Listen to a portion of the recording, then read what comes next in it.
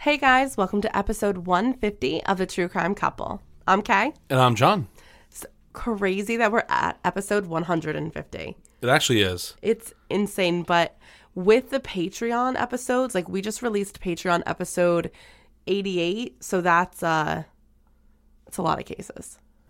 You're like, I'm going to do the math on this. You know what? Never mind. Yeah, I decided not to. I decided not to embarrass myself. It's a lot. And really the reason that we're able to even do any of these cases is because of the listeners. So we wanted to start this episode 150, out the way we always do, thanking you guys for everything you do for us. Yes, thank you guys. And we always appreciate it. So we know that you love the limited banter. That's what we always hear. So John, are you ready to just get right into it? Always. Today's case brings us to Middle America, Iowa specifically. And I was going to start here by throwing a whole bunch of crazy statistics at you regarding the economic importance of Iowa to the United States. And trust me, it's very important that Iowa keep Iowaing because we need it. Did you just make that up just now? Iowa keeps Iowaing. Well, yeah, we need it to. We need it to keep being itself because It's really important. And it's super impactful. But what is just as impactful are the individuals that work ever so hard on farms, because they're the ones that are kind of the driving force of Iowa being so important. But I will throw one statistic at you because I think it's crazy. Yeah, shoot. 85% of the state of Iowa is farmland. Really? Yeah. That's a lot. That actually is a lot. Well, I'm sure the other 15% like accounts for like highways, more states, school land, things like that. It's pretty cool. Yeah. I didn't know that. That's wild, right? And everyone like associates Nebraska with this is the Northeast in us coming out. So please forgive my ignorance. But I was always like, oh, Nebraska corn, but Iowa is actually the corn state. I think you're thinking Nebraska because of the Cornhuskers in college football. Is that what it is? Probably just children of the corn. Oh, or that. That's my thing. That's Yeah. true, yeah. But that is the thing too. So the fact that 85% of Iowa is farmland, it would make sense that the people of any county or town from that state, they feel like they know each other because they share the same profession and seemingly the same ideals. And it's true. Like, the same ideals seem to extend to all of those who farm. Like, if I were to tell you someone's a farmer, you would immediately think, like, salt of the earth, hard worker, faith-filled, family man or woman, that kind of, like, old school, just get it done mentality. That's how we think of farmers in the United States. And that's why they say farming isn't just a job, it's something that's in your blood. Generations of Americans chose to do as their fathers had done before them, sowing, weeding, and praying for a good harvest. And with the profession comes hardships. And those hardships take many forms: financial, emotional, and sometimes physical.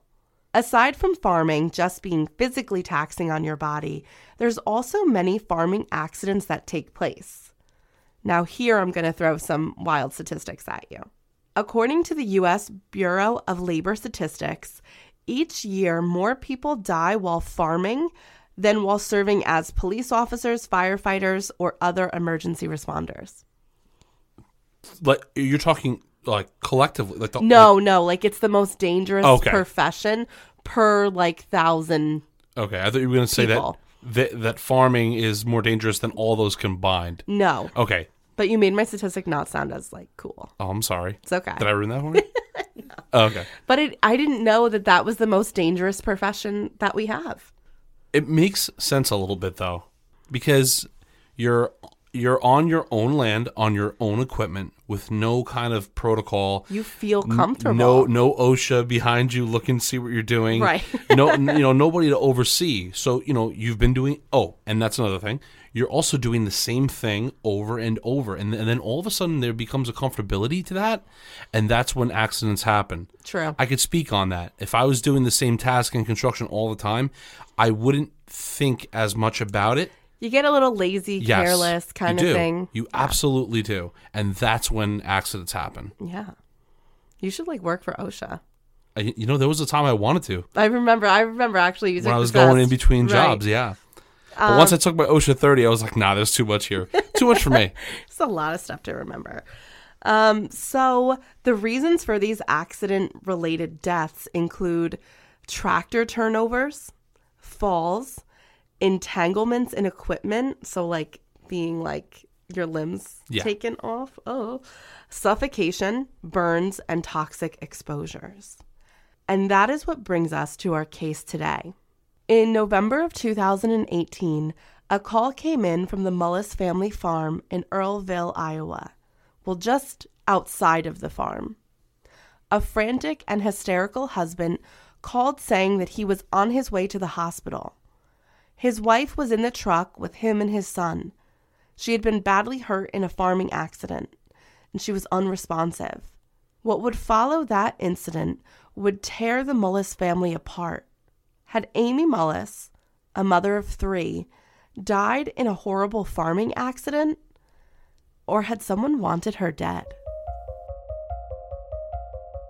Police say the suspect, 31-year-old Jeffrey Dahmer, has confessed to the killings of 11 people whose remains were found in his apartment. We are all evil in some form or another, are we not? Lock your doors, lock your windows. If you have the ability to provide additional security devices, then by all means do so. On November 10th, 2018, the fall harvesting season was coming to an end. There was light at the end of the tunnel for the hard-working Mullis family. Like a lyric out of a Tim McGraw song, Todd had met Amy Fuller at the Delaware County Fair in 2003. The couple would be married just over a year later on September 11th, 2004. So 2 years later, they would have their first child, a son that they named Tristan, and soon after they had their daughter Taylor and another son Wyatt. Todd, like his father and brother, went into farming. The 3 men actually owned farms within miles of each other, so they were easily able to help each other out when they needed help. When Amy had met Todd, he already owned one farm, which he had purchased in 1999. Amy also contributed to the household finances through her employment as an ER nurse. However, as the years went on, Todd acquired 2 more farming properties, part of another farm, and he had also installed 2 hog barns on his property, kind of behind his house. And these are huge hog barns. They're the size of 2 football fields. The work that needed to be done on the farms seemed to grow and grow, and it seemed more profitable for Amy to stay home with the children and help on the farm than it was for her to be working in the hospital. So she made the choice to leave nursing. In 2018, Tristan, who was 13, had begun to take on some responsibilities around the farm so he could learn the profession around the safety of his parents.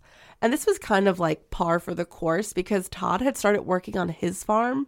Well, not his farm, but his father's farm when he was 11. I feel like that's just something that has to happen, especially knowing somebody who was a kid of a farmer that I went to school with. That's just something that always happens. Yeah, you take on your dad's farm. Oh, yeah. And it was pretty interesting to see them work. Oh, I can only imagine. But there was so many cool things. Like the one time they brought a tractor to school. There was just one family, and they're, I don't want to say the name. This is obviously after John moved from Queens to upstate New York. Yeah, of course. You have to clarify. I thank you, though. I actually did not. But anyway, I don't mean to go off on a tangent, but it used to be really funny when the family would bring the tractor and try to park it in the junior parking lot. It was a really funny time. I could only imagine that was wild. And there they were, the Mullis family, on a cold, windy Saturday morning. Everything had been completed with the harvest, and Todd just had some hogs sold, so that's good. And their task that day was to prepare one of the 2 hog barns for the infantile hogs that were to be coming in, so that he would obviously raise. This is just after 10 a.m., after Amy had made breakfast for the family. While the two younger children stayed in the house on the front of the property, Todd, Amy, and Tristan worked in the hog barn, which is massive. Like I said, 100 yards, size of the football field, and they had two right next to each other.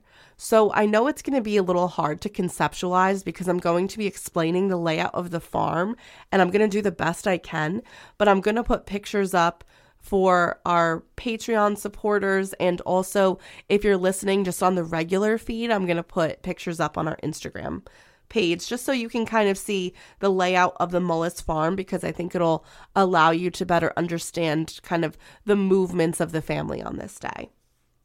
So they're working in one of the hog barns, and Todd was arranging all of the feeders in the pens. His son was bringing heaters into the pen from the storage area because it was only going to be getting colder, and it was actually really cold that day, but it is like mid-November in Iowa, so it kind of makes sense. And Amy was on light duty. In my opinion, she really shouldn't have been out there at all, but I know how it is when you kind of just need to get things done. She had just 4 days prior had an endometrial ablation, which is a minimally invasive surgery that's completed to help with heavy menstrual bleeding. So it's kind of like a DNC for people who know what DNCs are, but it's a more modern version of that. And she wasn't supposed to be lifting things over 10 pounds, but she was still, kind of being really active, not just with the children, but family chores around the house. And in that moment, cleaning light fixtures in the barn. So I don't think that would all be doctor recommended. Probably not. To clean the light fixtures, Amy needed to stand on an upside-down 5-gallon bucket. Both Todd and Tristan noticed that she was a little unsteady on her feet, so they suggested that maybe she stop working on the light fixtures. She also kind of mentioned that she was getting dizzy. Todd asked her if instead she would go get a pet carrier from the red shed that was located about 30 yards from the front entrance of the hog barn. But where they were all working, they were working in the hog barn, but all the way at the end, like the furthest end away. So it would have been like the red shed was 130 yards away. Okay. Yeah, so this seems like a really weird, I feel like we're getting set up for this bad disaster here. I don't know why. Listen, she's dizzy. Well, because it's a true crime podcast. Well, of course. Yeah. But you know what I mean. Anyway, you think about this. She's dizzy. I mean, I wouldn't send you to go 130 yards if you just told me you were dizzy and you were having problems. Yeah, you probably wouldn't have me cleaning light fixtures either. Well, no, I would not. But my point being is that it seems like this is not good and it's going to lead to something bad.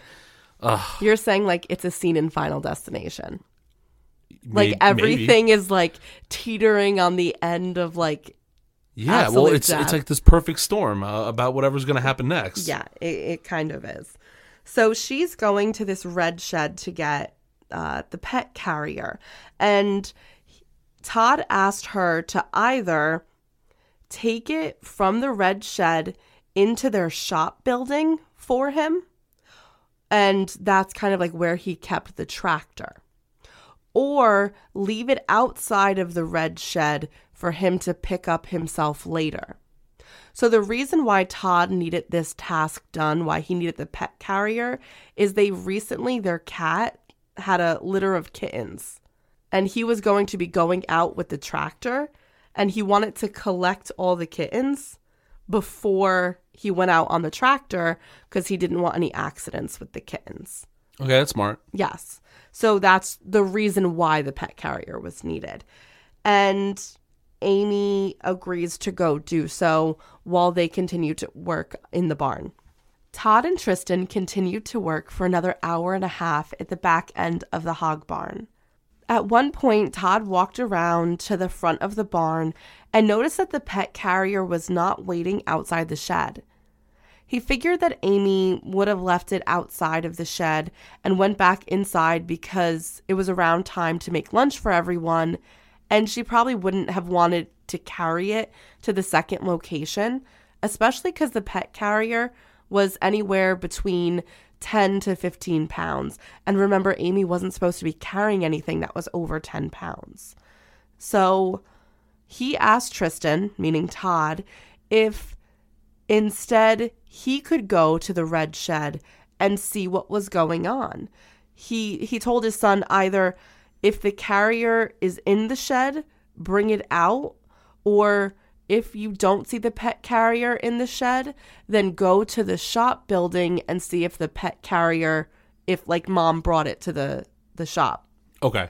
So that was basically Tristan's job in that moment. Tristan made the walk from the back of the hog barn all the way over to the red shed. And now it's called a shed, but it's not small by any means. I mean, it's keeping some like pretty important stuff for them. So it's a pretty massive structure. When he pulled open the doors and the afternoon light flooded into the structure, he saw something that no son should ever have to see. His mother was laying slumped over the floor on her hands and knees. She had been impaled by a corn rake and was unresponsive. What? A corn rake was sticking out of her back. Okay, I'm not too familiar with what a corn rake is. Okay, so think about just a regular rake. Okay. That we used like on the leaves. Like when I rake the leaves? Yes. Okay. But it's more like a kind of like a pitchfork. It's smaller and it has 4 prongs and they're really sharp. Okay. All right. Like they're like about, I don't know, 8 to 10 inches. And we also use something like that for hay as well. Yes. Okay. Mm-hmm. All right. So now I get what you're talking about now. Okay.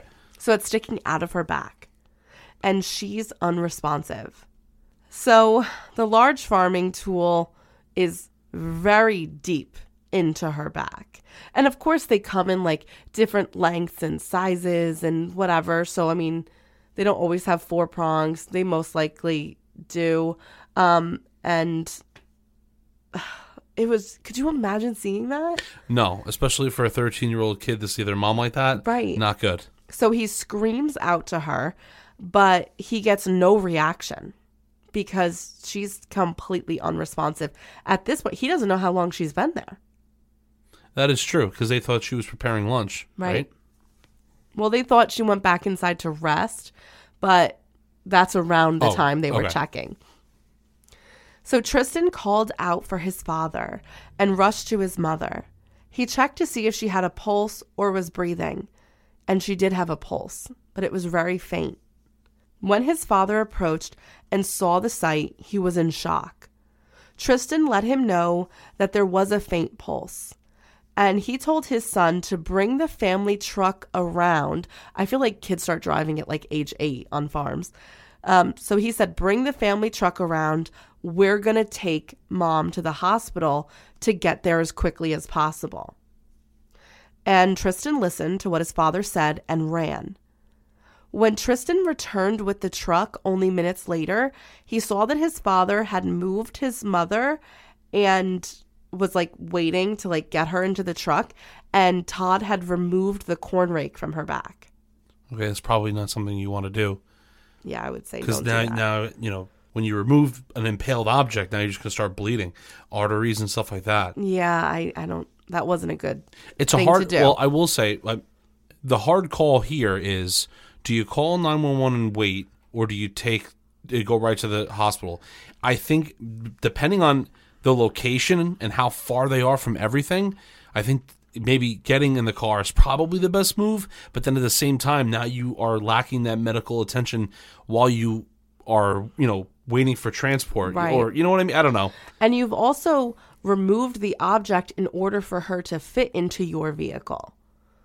Yeah. So that's bad, because if that a piece of equipment injured any of her organs and you've now pulled it out, that's something that would have been more safely done in a hospital. But he's panicked. His wife. Yeah, he's in shock. Right. There's probably so many different things going on inside that man's mind there's no way that he could make a rational decision. I agree with you. And I also think that it's an interesting point that you brought up of the question of whether or not do I drive myself or do I call an ambulance. And I think for people like us who live in a very well-populated area and we have law enforcement within our town, within our county, within our state, there's like hundreds of volunteer firefighting departments from every town surrounding us. We would call 911 because we know the response time would be quick. But I think people from rural areas are so used to kind of doing things themselves because it's quicker, whether it comes to calling 911 or driving to a hospital. It's faster for them to do so because you don't know where your nearest responding like EMS is going to come from or fire and how far out they are. I mean, they're in farm country. Also, one last point to that is think about it. Even if you were to call 911, and then you get an ambulance to come over, they might get a little lost on a farm. Not because they don't know the area. Of course they know the area, but where do they go? Right. It's a large farm. So that's complicated in itself, and that's just wasting time on top of it. Exactly. So Todd told his son to get into the passenger seat of the truck. He then proceeded to pick Amy up and place her so she was laying across the truck bed. Her head was on her 13-year-old son's lap. I mean, this is traumatizing for Tristan. I can't even imagine. Todd then ran around to the driver's side and began to drive to the hospital. On the way to the hospital, he calls 911. Okay. So the call to 911 is placed, and this is around 12:01 p.m. So what I'm going to do is I'm going to include the 911 call in the show notes. And it's a 7-minute 911 call, and it's Todd explaining to dispatch that his wife is unresponsive. There was a farming accident. She had been impaled by a corn rake and that he pulled it out. Dispatch tells him to stop driving, that it's safer for him to pull over and wait for an ambulance to get to where he is. And they're asking if he could perform CPR. So he removes his wife from his son's lap and is able to get her into a position on the ground where he can begin to start performing CPR. And you can hear Tristan in the background.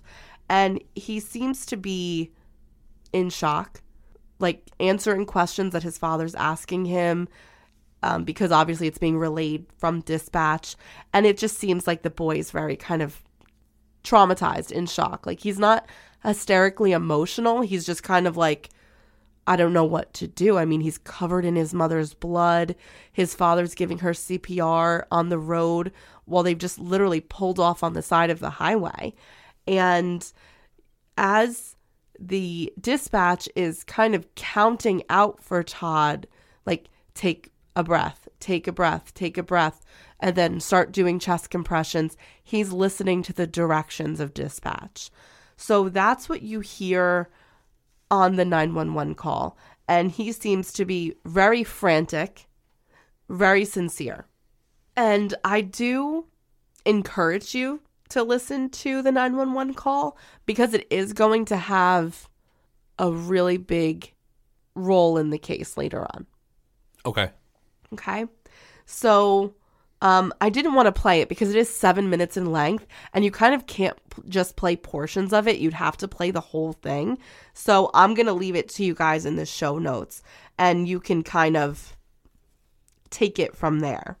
So after the call finished, this is what takes place. Deputies and EMTs were on the scene in the ambulance, and bystanders that knew the family had showed up at the scene. And it's unclear how they were aware that this scene was taking place. I don't know if either they were called by Tristan or the other kids at the farm had called them, but somehow people that knew the family were also on the scene. They might have even heard it on their radios because I know that, a lot of people just have the police scanners I mean, the kids were left unattended, or maybe somebody just saw him speed off in a hurry, Right. And maybe once that car stopped, then they kind of walked over. They heard a commotion was happening like across someone's field. They show up. So, but anyway, no matter why they were there, once Amy is placed in the ambulance, a blood-soaked Tristan went home with one of the bystanders. So they drive Tristan home to kind of take a shower, get him back with his siblings, get him in a comfortable place. And Todd is going to get into his car and follow the ambulance with another bystander back to Oneida Regional Medical Center, which is located in Manchester, Iowa. And this is a hospital that 38-year-old Amy used to work at herself once. That's right, because she was the ER nurse. Right. And from all accounts of people that dealt with Tristan afterwards, it was like he was kind of in shock. And as he was being driven away, he kind of started getting emotional because I think it was like sinking in for him. Well, yeah, when like something like that happens so quickly, you literally have no time to register what's happening to you or around you. You know, your adrenaline's going. Yeah. So when Amy Mullis is brought to the hospital, she's pronounced dead. Ah, man. Now, the doctors at the hospital were used to farming accidents. Like I said in the introduction, 85% of Iowa is farmland. So, of course, a hospital in Manchester, Iowa is used to seeing farming accidents. But they had never really seen one like this before. They believed that something was wrong. She fell on a corn rake. And while not impossible, if she fell from a substantial height onto the rake, which had 10-inch spikes, it could cause her death. Like, she could have done that, but it just seems improbable that would have taken place in the shed. I don't know much yet, but I think you're right. There needs to be a lot of exerted force to stick that into somebody. Correct. For that to actually, to fully impale.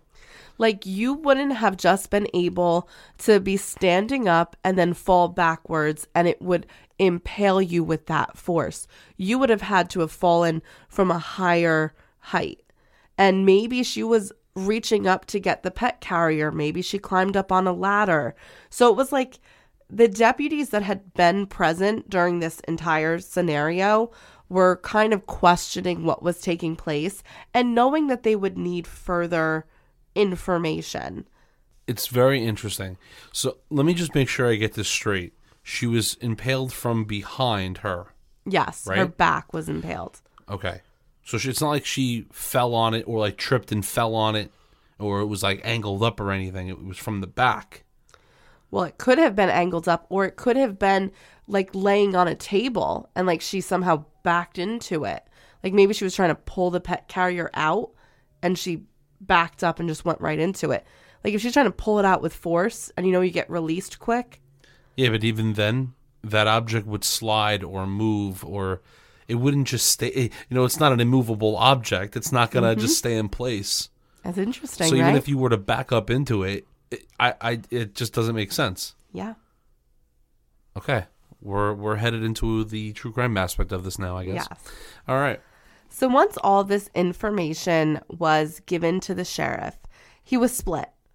This could be an accident or it could have been a homicide.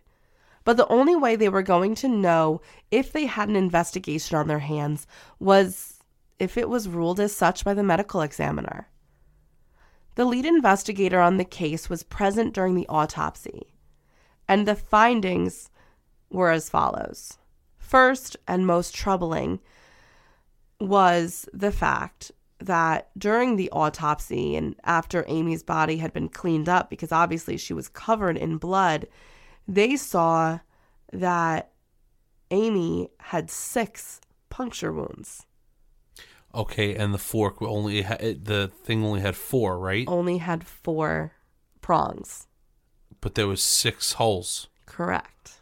Which means somebody must have hit her again, or she got impaled again? Well, I mean, like, it seems near impossible that someone would have accidentally fallen onto a rake, only got punctured twice, and then got up and fell back down again with enough force to be completely impaled again. Yeah, I'm already on to the foul play portion of this.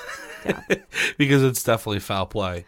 Yeah, I would say the 6 puncture wounds right away make you see that, like, there's no way that this could have been an accident. Okay, so right off the bat, let's talk about this.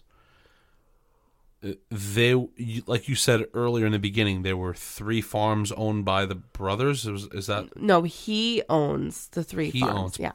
But who runs them? Him? Yeah. Just him. Mm-hmm. Him and his family. Well, no, his brothers have their own farms, and his father has their own farms. And how far is it from theirs? Is it miles? Yeah. Okay. Because think about it, they own hundreds of acres of property themselves. Yeah, I'm just trying to think, like, so maybe if he has some sort of farmhand hired there, maybe. Who knows? You're thinking right away Todd hired someone to kill his wife? No, farmhand. Like if he farmhand. Like if he had killed... a farmhand on the property of some sort, or if he pissed somebody off. Ooh. You know, like somebody, maybe I don't know, maybe someone that's jealous or wanted the land, or. So you're thinking farming dispute? Maybe farming dispute. Angry farmhand. Maybe he owed him money. Interesting. You know, like these are all the things that I'm thinking about. I do find it questionable, though, that he would pull that out when he saw his wife like that. Maybe he panicked. Because this is the thing, Your first instinct is to pull it out. Oh, sure, yeah. But, like, I think that we've watched enough shows, movies to know it's probably not the thing to do. Well, and he's supposed to seemingly know what to do in farming accidents, so you would think he would have been trained in that. You know what sucks, too? We can't even be like, oh, let's see if there's any fingerprints that don't belong on that object. But that means that there still could be. I mean, there could be, but the husband's fingerprints are on it, too, now. Plus, It's probably something that everyone used, so it wouldn't even, like, give you any kind of clues. Right. Well, in addition to the puncture wounds that the medical examiner observed, there were also injuries to her chin, cheekbone, knees, and knuckles of each hand. It seemed like she'd gotten into a bit of a scuffle. Like defensive wounds? That's what they looked like. Okay. According to the findings, as reported in court, the injuries to Amy's chin had both crush and scraping components to them. However, there was no debris found in the wounds. Originally, in the beginning of the exam, the examiner had not known that the rake had only had 4 spikes until she asked to see the rake. And that was when, like, she asked to see the rake because she wanted to do some, like, testing to see if, like, is it possible for that fall, like, to have impaled her so deeply? And then she was shocked to see that the rake only had 4 prongs. Because then you're like, what? This is definitely the medical crazy. Yeah, the ME must have been like, okay, we're dealing with something odd here. And knowing that this was a potential homicide, they requested that the state forensic pathologist perform an autopsy themselves. Because they were like, this is kind of outside my pay grade, and it seems like this is something really important, and I think getting a second opinion is the right thing to do, which I think is important to do because it allows a thorough autopsy to be completed.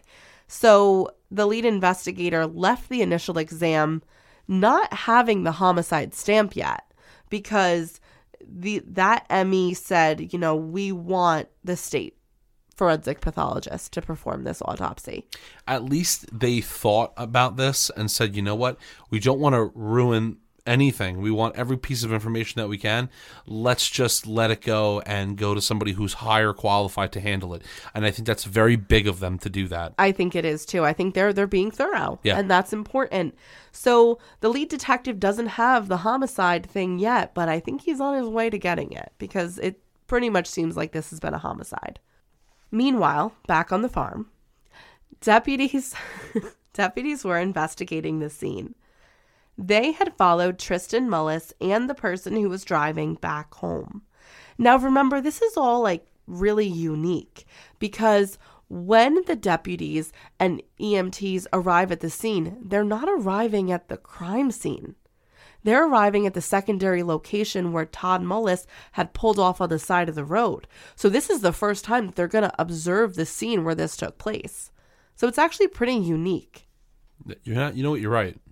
So they get there and, they have a lot of questions about the scene. And there's also this kind of thought process in the back of their head of Todd Mullis left the scene with his son and his injured wife. What if the person that did this came back to the scene? They had ample time to clean it up. So are they even going to be investigating a scene that hadn't been tampered with? Had the kids come out? That's a good point. Also, the crime scene was never secured. Yeah, forget about cleaning it up. What if there was still somebody there and your two more kids? Yeah. Your two kids were there. Yes, I didn't even think of that. Yeah. This person could have been hiding in the shed when Tristan went to go open the door. I mean, it's a big enough property. Yes. You also have to think about that. Hiding behind the silos. 100%. You don't know. 100%. You could enact this murder, hide, wait for everybody to leave, and then go. Yeah. That's actually really scary. And what if it was somebody that was counting on that almost? Yes. Maybe they were counting on the fact that that the husband would pull the truck around, and leave. Maybe leave all the kids. Maybe. It's a possibility. Maybe this person, if it is foul play, which it sounds like it is, maybe whoever is responsible knows the layout better than most and understands protocol or what he would have done in that situation. Very interesting. Also, someone who knew him well. Well, also using the farm as a cover, right, to getting away with this. This is interesting. Because I think that when you said to me, and all of us in the podcast, when you said most of the incidents or deaths or whatever are from farming accidents at the hospital, well, who knows better than somebody that is a farmer, or somebody that is potentially somebody that's married to an ex-ER nurse that would know. Interesting. Well, when they got to the scene, they asked Tristan what he had observed, and he gives them a statement. And they also asked Tristan to take them to the red shed, which he does. Once the lead investigator left the autopsy, he then heads right over to the farm. And that's where he's briefed by the deputy that had been there and had taken Tristan's statement. And together they take a look at the crime scene. One of the most significant parts of Tristan's statement was the fact that he claimed that he and his father had been together in the hog farm the whole time. And they both never heard a cry from their mother. They never heard her yell out. But it also would have been very difficult for them to hear her cry out because of the distance they were away from her. Okay, right. The distance, the fact that it was inside of a shed. Right. You probably have machinery going somewhere on a farm so you can hear as well. And you have animals making noises most likely. Right. So, yeah, you're not going to hear much. And they were both inside separate, enclosures. They were inside the hog barn. She was inside the shed. So it was very not likely that they would have heard her scream. But Tristan Mullis does offer up some really interesting information. His father was with him the whole time. Yeah, I mean, and that's a big part right there to know that. Because it would be one thing if he sent the mother there intentionally to get her there alone.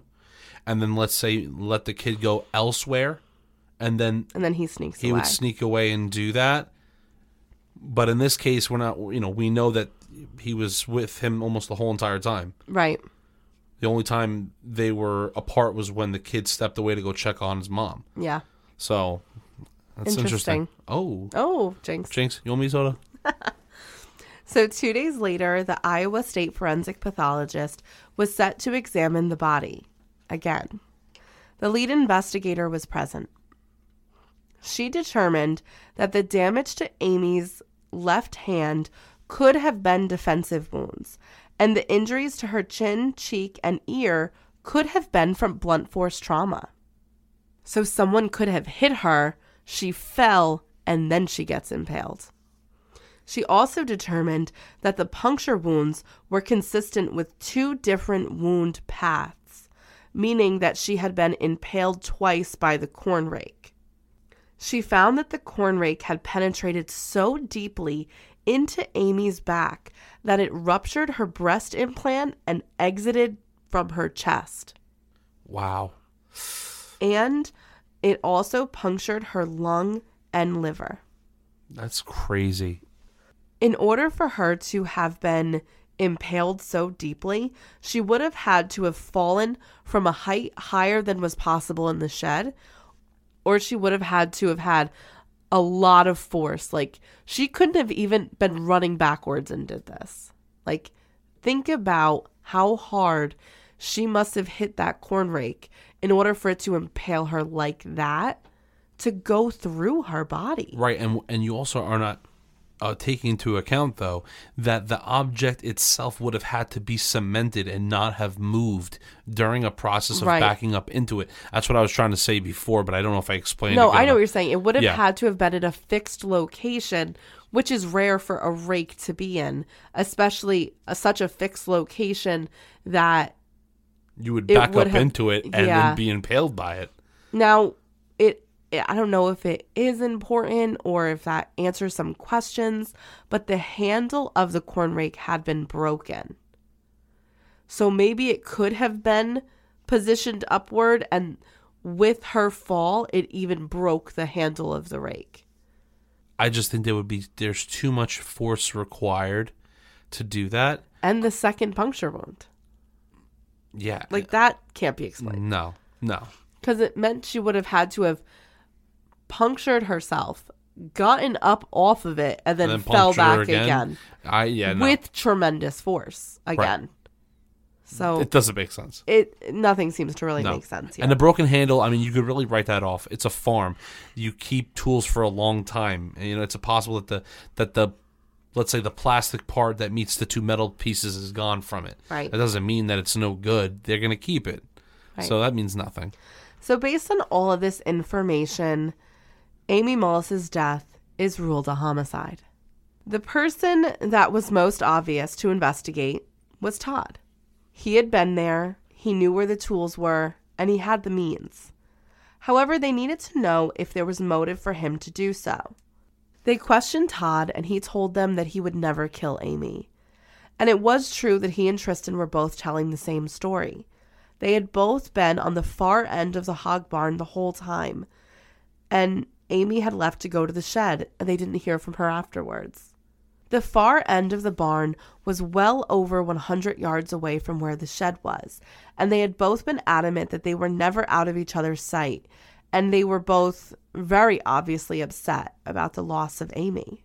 Yeah, I mean, though, could it be the perfect alibi? I mean, I hate to say it to a 13-year-old and a husband that just lost their wife and mother, but I'm just trying to say, like, could that be his way of having an alibi? I mean, I'd hate to say it, but here I am saying it. Right. Because crazier things have happened. No, it's true. But once again, if they truly were next to each other the whole time, there's not enough time for him to leave. Yeah. To do that. Yeah, unless the kid is scared and is lying for his father. That's the only way that it, in my opinion, it could be him, is if the kid's being told to lie, and he is. Yeah, but when Tristan was first interviewed, he didn't even have a chance to talk to his father. That's true, unless it was planned way ahead of time. Right. But then again, what would a 13-year-old have bad blood against their mother, Yeah, you'd be like, your mom is like your mom, Right. So, I mean, I don't know the family dynamic, but I mean, I doubt that. So. Okay. So in a separate interview, the investigator pressed Todd about any issues that may have existed in their marriage. And that was when he came clean about an indiscretion in Amy's past. In 2013, she had an affair with someone that she had met through work while she was still working at the hospital. The couple, at the encouragement of a friend, entered counseling to heal their fragmented relationship. They decided that they wanted to make things work. Amy had quit her job and she became a stay-at-home mother, And the agreement was, in order to build back trust into their relationship, that if Amy was going to go somewhere, she had to let Todd know. He said that they had solved all of that, though, and that they worked really hard, and it was in the past, and now things were good again. It's an interesting piece of information, because now, could it be somebody that she was having the affair with? Yes. And it seems like now we know that she didn't just leave nursing. Right. It seemed like something that was like an ultimatum a little bit. So at that point, the investigators were thinking, well, if Todd has an alibi, the victim's own son, and he said things were okay, then had someone else come onto the farm property and killed Amy? Now, this is when, obviously, I'm going to put pictures up of this, but I just want to explain the farm a little bit to you. So say you are in the road and you are looking at the Mullis household. So the first thing that you're going to see right in front of you is going to be their house and silos to the right. Now, if you're going to kind of like take the road, the driveway into their property, you're going to immediately have the red shed located to the right of the house next to where the silos are, but I would say about 50 yards behind the house. And then about 30 yards from the red shed, you're going to see the location of the two hog barns next to each other. So it would go house, red shed, hog barns. So could someone have just snuck onto the property, got her in the shed without Todd or Tristan ever seeing them because they were so far away? Yeah, I see what you're saying. I just think that for somebody to just do that, it needs to be personal. And like you said, they need to know the property. Right. Like, I really do believe that that's what is going on here. I think it's personal. The attack was on her only.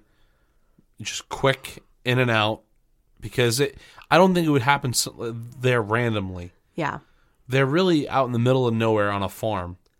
I don't think someone's going to make the trip there to do that to just her and nobody else and not take anything. And know she was in there. Right. Like, not, they're not going to steal anything, take, whatever. Like, it doesn't make sense. No, I agree with you that it definitely seems like it's something that's planned. It has to be somebody in that town. That 15% maybe of that's not farmland. Oh. So in order to understand what happened, the investigators would have to look further into the life of Amy Mullis and her family. In order to do that, they obtained a search warrant for the property and the family's electronic devices and cell phone records. No physical evidence was found within the shed, barn, or any other structures on the property. However, it was discovered that there was a camera system that covered the property using two separate cameras. Unfortunately, there was no camera that pointed at the red shed. The closest thing to it would be a camera that pointed at the yard between the two hog barns and a little bit of the road or like gravel road that existed right in front of the shed. But no video could be recovered from that camera. It's actually really weird. The footage that police received was empty from October 30th to November 10th. And the footage picks back up November 11th, the day after the murder. Okay, hold on. That's very interesting. Where is the video being recorded at? Is it in the house? Yeah, well, it's just kind of like being recorded at like it's not being recorded on like a VHS tape. Like it's like kind of like it's a streaming kind of thing where they could go back and recall it, like a Ring camera kind of deal. Right, so it's in a cloud. Yeah, and detectives were unable to determine if that footage was deleted. Like normally you could see that footage got deleted, but they couldn't tell what happened to it. It was just like it wasn't there.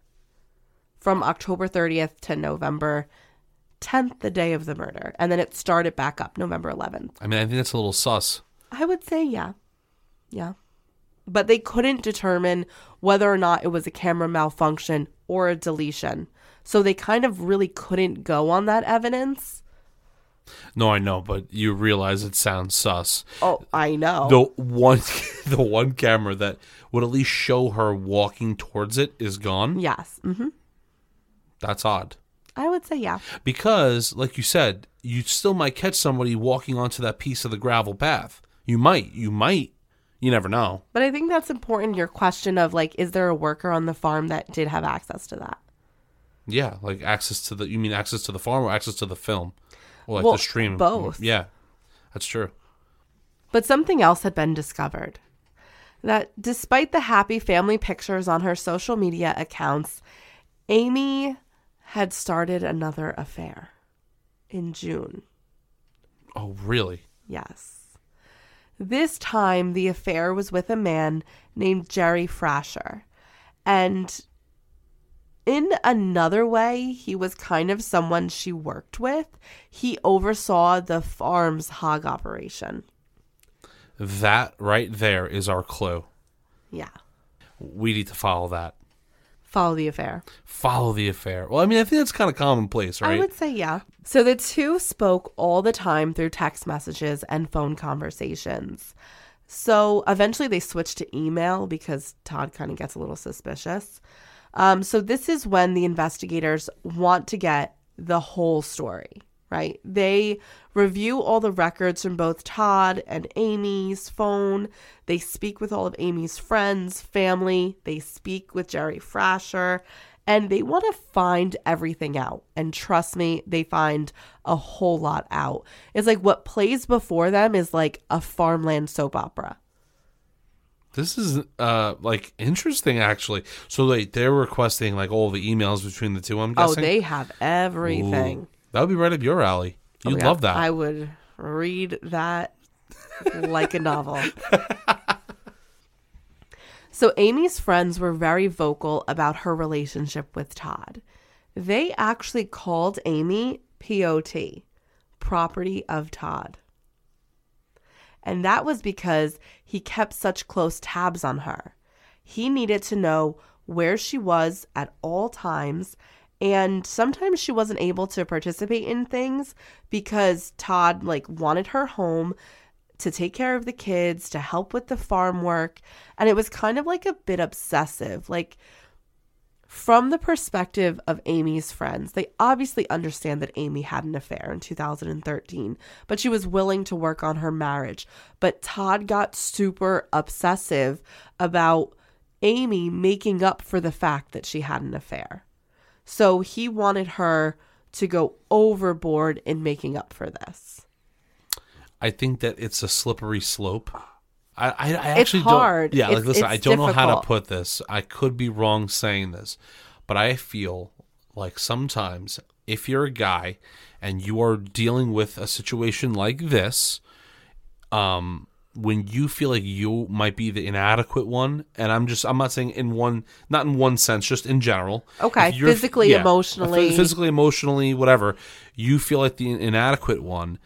When something like an affair happens, I think that you automatically are going to gravitate to your most controlling, most absurd ways, because you know that anytime she goes out, there's a possibility of that.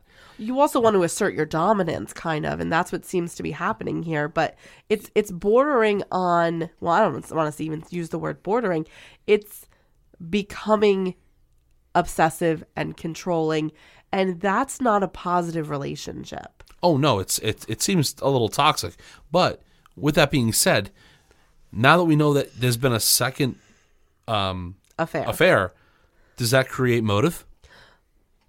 Potentially. Yeah, I mean, it could. Potentially. I think that from a wider perspective, it's very difficult when a couple tries to work on their relationship and rebuilding trust if there's been infidelity on one side or the other. And it's commendable that they want to work on their relationship because they have a family together. They obviously have all these farms together. So Amy's really trying to make this work, but Todd seems to not be letting this go. And what it seems like is she's now with somebody else because, and I don't want to say because of Todd's controlling behavior, but did he like push her into the arms of someone else?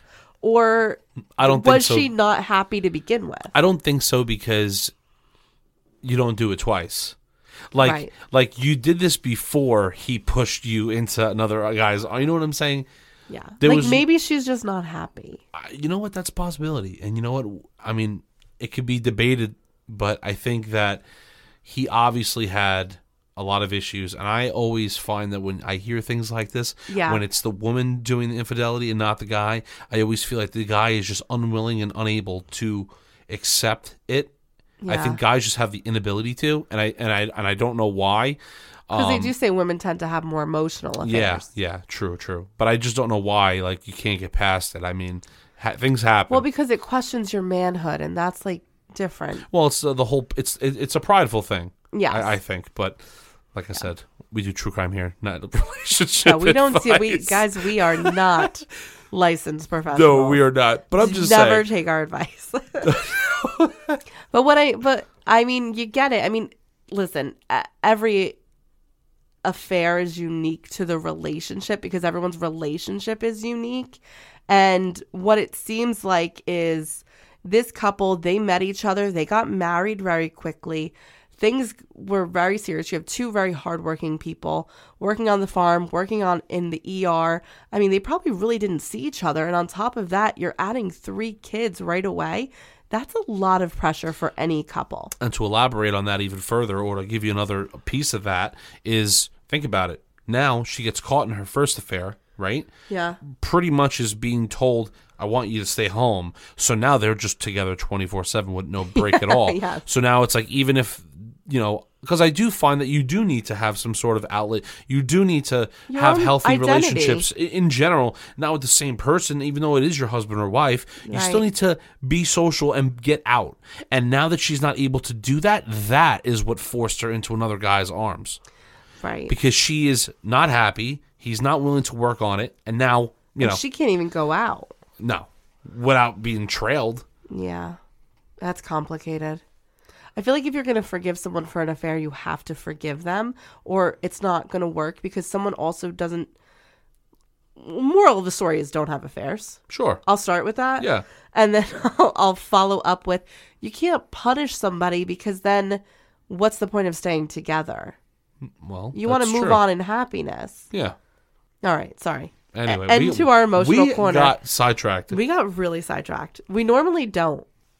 So now, in questioning Amy's friends and family, the investigators had learned that Todd had lied to them. He had known about the second affair. Well, at least suspected it. He had contacted Amy's friends and former coworker and asked about Amy's behavior.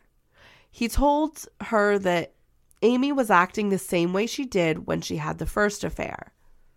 Her friend said that she didn't know if Amy was having an affair, but at one point the friend kind of said, maybe it would be better if the two of you weren't together because maybe you're not happy.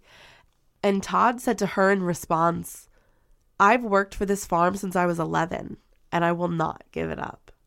Right. Are we building towards maybe the fact that he had something to do with it? Maybe. So now we know now that he has prior knowledge. Yeah. And that a reason to do this. Well, if he reacted so dramatically to, this is complicated. I don't want to say he reacted dramatically to the first affair because I can imagine that's devastating. Your wife and the mother of your 3 children have an affair. That's devastating. But because he got so overbearing and controlling and obsessive, and then even though he did all of that, a second affair happened, I could only imagine that his reaction was bigger than that. Maybe even possibly making him go off the deep end. Correct. Yeah. Now, in addition to contacting her, he confronted Jerry Frasher directly. He checked Amy's phone records and noticed a lot of communication between them, so he figured he would just ask him. Frasher, of course, denied that anything was happening. Todd did not know whether or not to believe them, so he chose to contact Frasher's wife.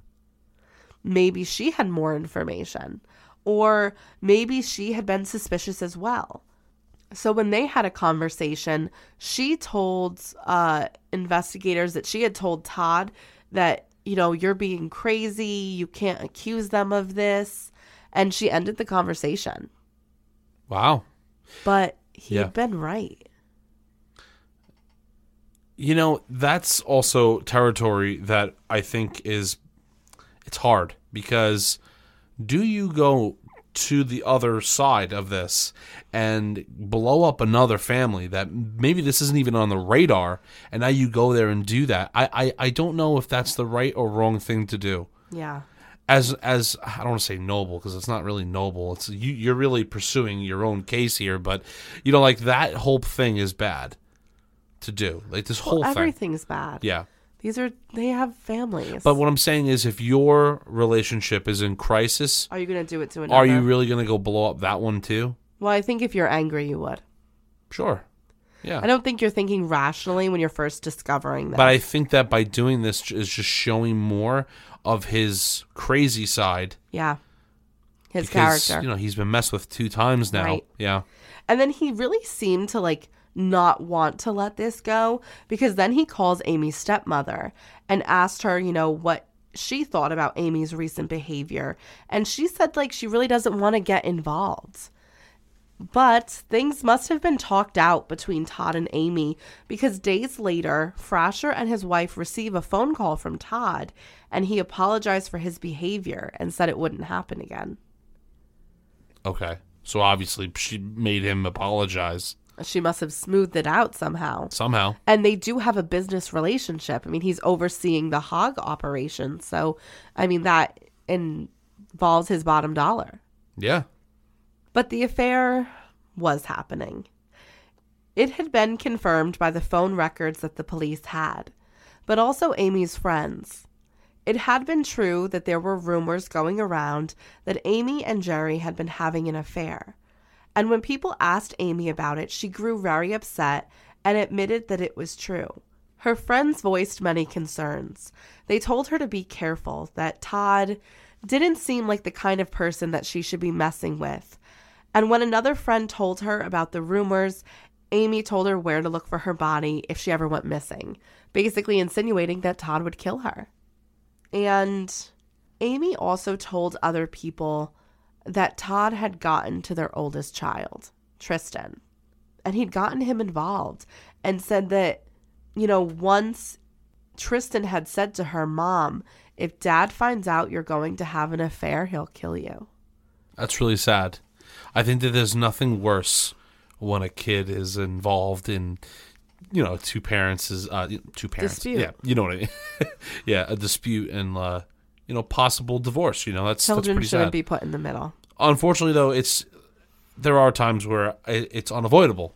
It's one thing if it's unavoidable. Another thing if you are talking to them about the other parent, getting them involved. Yeah, pitting them against each other. Yeah. Essentially, yeah. I mean, that's different. Right. They might overhear things. That's one thing. It's hard, but that's a total other thing. Now, to add a complicated layer onto this aspect of the case, Tristan is essentially being groomed to take over the farm from Todd.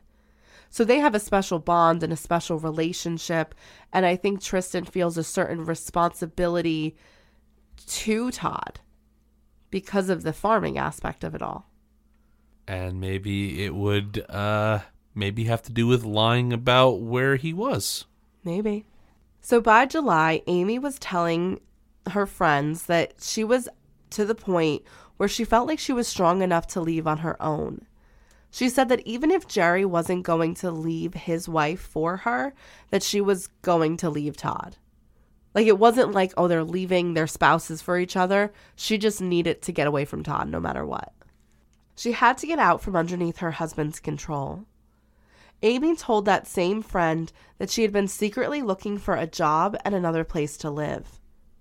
She told another person that she would have to just leave and do things harshly because Todd would not want to get a divorce because he would lose half of everything that he had built since they were married.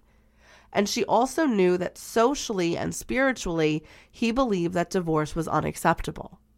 Amy also told another friend that she feared that Todd would kill her if he ever found out that she was having an affair or wanted a divorce.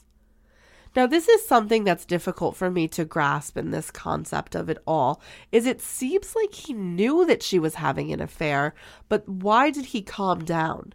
Did he calm down because he calmed down, or was he waiting? Was he planning?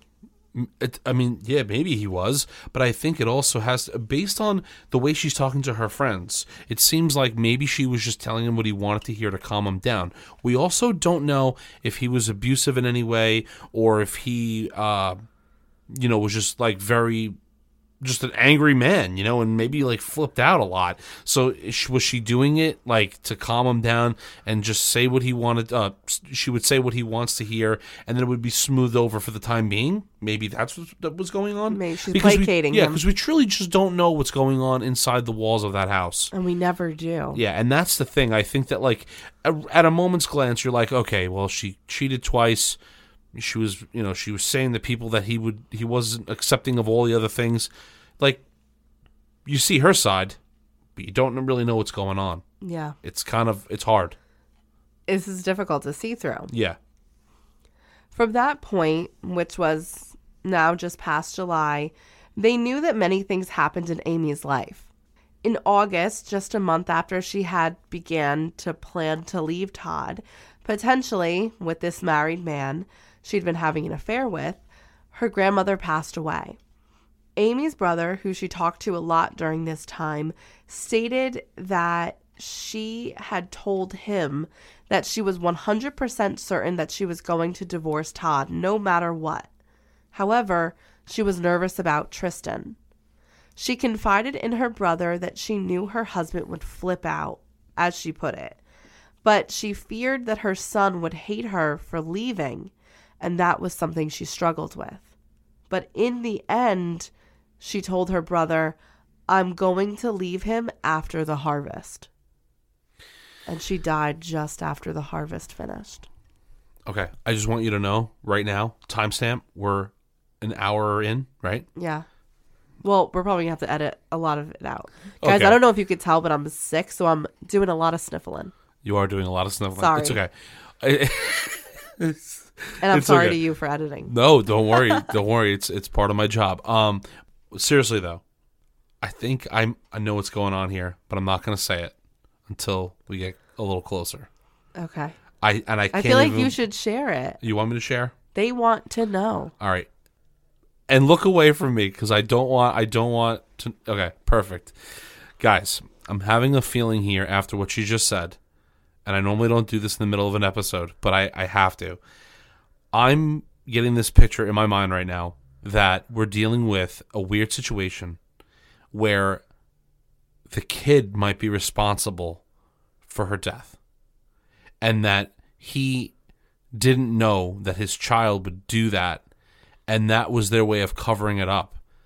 Like they worked together to cover up after the fact, and that is the weird picture that I'm getting. So it's like a Burke Ramsey thing you're trying to say. I think so. I think that's what's going on here, because he's the only one now that I'm thinking would have the ability to get there. Maybe she was having difficulty bringing out the object, the crate or whatever, and when he finally got there, maybe he saw her doing something that he didn't like. Sending a text maybe message. It was a text maybe. or something, and whatever, and didn't like it. And like, since he's been groomed, quote unquote, maybe to be Todd's maybe he just did minion. it. Maybe he just did it That's because an maybe he interesting felt, theory. even though he's 13, that he felt that he had something to lose just as much as his father. Well, yeah, it would be his farm. Right. So, I mean, is that crazy to think that? I don't think it's crazy to think that at all. I mean, maybe it is what's going on. Maybe it is. Maybe. I have a really good poker face right now. You do. I just, my guess. That Okay. is my one and only guess that I'm going to stick to this episode. Okay. That's what I think. Okay. Okay. You know what's funny? What? You don't know this because you're not a big true crime person, but this is a big true crime case. Okay. So people are screaming at you right now. They're screaming. Okay. Yeah. I'm sorry. It could be good or bad. It could be good. I mean, I guess you're right. Screaming could be good or bad. Well, I guess I'll have to find out. According to cell phone records, it was clear that something had been brought up in the Mullis house at the end of August because Todd had texted a mutual friend of his and Amy's and said that Amy had told him that there were rumors about her having an affair. And after she said that, she cried for hours and said she should just leave because we, meaning her family, are better off without her. However, after that situation, Todd never elaborated on it. See, if this was this man that was so filled with rage, would he be sending this text message to a friend? Or is it all calculating? I don't know. Right, it could be calculating. In October, Amy's uncle suffered from a brain bleed, something that caused Amy to be away from Todd and the children as she was helping with his care. This situation pulled even harder on the shredded rope that was their marriage. It was October in Iowa, and that meant that Todd was extremely busy. He had hogs going out, he had a harvest to take care of, and because Amy was not there, he was taking on the burden by himself of taking care of the children and the house because she was gone. So that's a lot of pressure. So was this man furious, not only that his wife was having an affair, but that he was bearing the brunt of all of the work of their family and the farm? Once again, yeah, maybe. But you also have to remember that, I mean, these things do happen where family members get sick and things happen and you do have to go and visit and take care of them. Like, I don't know. Again, I always say this to you. Yeah. That's a rational thought process. You're right. It seems like they're in the midst of an irrational part of their relationship. And probably not the best time to leave. Yeah. Yeah. You're right. And that leads us to the procedure that she had on November 6th. And her murder was on November 10th. Actually, according to text messages, Amy had texted Jerry Frasher the morning of her murder. 10:12 to be specific. She said to him, "Do you know what I'm doing today? Cleaning fucking light fixtures in the barn. What the fuck?" Ooh. Okay. Yes. So all of this information led investigators to two suspects. Either Let's hear 'em. the jealous husband Okay. or the boyfriend. So, I mean, it could have been Jerry. Did he not want to leave his wife? And he's getting mad that Todd called. He's getting mad that she's pressuring him to leave because she wants to leave Todd after the harvest. The harvest's over, so now what? What are you going to do? Is there pressure? Maybe, but would you risk everything that you have with your wife, your job, and everything else that comes with it over that? But wouldn't it be perfect? He wasn't even there. Right, but he's being suspected of it, but his wife's not giving him shit for it. Well, could his wife have done it? That's what investigators were thinking, too. I mean, yeah, and now that you bring that up. Could Jerry yeah. Frasher's wife also be responsible? Because she might have just been playing it up. Oh, nothing's happening, but did she know, too? It's a possibility. Very interesting. It is a possibility, but I'm just thinking, like, even if his wife knew that it was true, but just like them was willing to work on it, then he wouldn't throw it all away to kill her. Right. You know? And now we can add a fourth suspect to the list. You're thinking potentially, what if Tristan killed his mother because he'd been pushed to do it by his father? There are these expectations that are being pushed on him, and maybe he has this like feeling of righteousness of this is wrong, that you're doing this to our family. Yeah, well, that's my theory. Interesting. So to be very honest, it seemed like the investigators, now also being pulled from the State Bureau of Investigation, liked Todd for this. Todd was their main guy. And this is because they felt that he'd been hiding things during his initial interview. Like, he said, she had an affair in 2013, but we're all good. We're all good. We have great communication. Things are working well between us. And he never even mentioned to them the fact that he suspected her of having a second affair, and that he was frustrated with her about the distribution of work that was happening because she was caring for her uncle. So that's why they liked Todd for it the most. And the reason why they didn't think it was a party from outside the farm was that, luckily for them, early in the morning of November 10th, there'd been a light snow, and there were no footprints from like the road into the house property. Okay. So like the only footprints that existed went from the house to the hog barn to the red shed. Like there was just tracks of footprints in those 3 locations. Right. So foot traffic throughout the farm, but not outside of the area. Correct. Okay. So that made them think it couldn't have been an outside party. Gotcha. In addition to this, cell phone records of the couple, the Frasher couple, were checked, and they were, like, their alibi was that they were home the whole time, and their cell phones pinged at their home 45 minutes away from the Mullis farm. Okay, so they must have had no involvement. Yeah. Or did they hire someone? Maybe. I'm just trying to keep you on your toes. You never know. No, you're right. But the police did eliminate them as suspects. So right now, the police are really focused just solely on Todd. Okay. They're not even thinking about Tristan right now. I mean, which makes sense. Yeah, he's 13. So they asked him again, Todd, to run through his day, and everything stayed the same. He told the same exact story again. And he brought to the attention of investigators the largest fact that had been working against them when it came to the husband did it theory. Todd was always in the view of his son, so how could he have done it? Well, this investigator was pulling no punches. He said, I get it. You have the farm, you're trying to be a good husband and dad, and she isn't pulling her weight because she's off taking care of her uncle.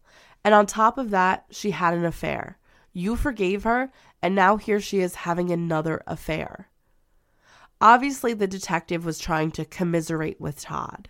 They knew he felt this way because they had read the communications that he'd been having with his friends. Amy doesn't help with any of the farm work. She does maybe half of the chores at home, he said.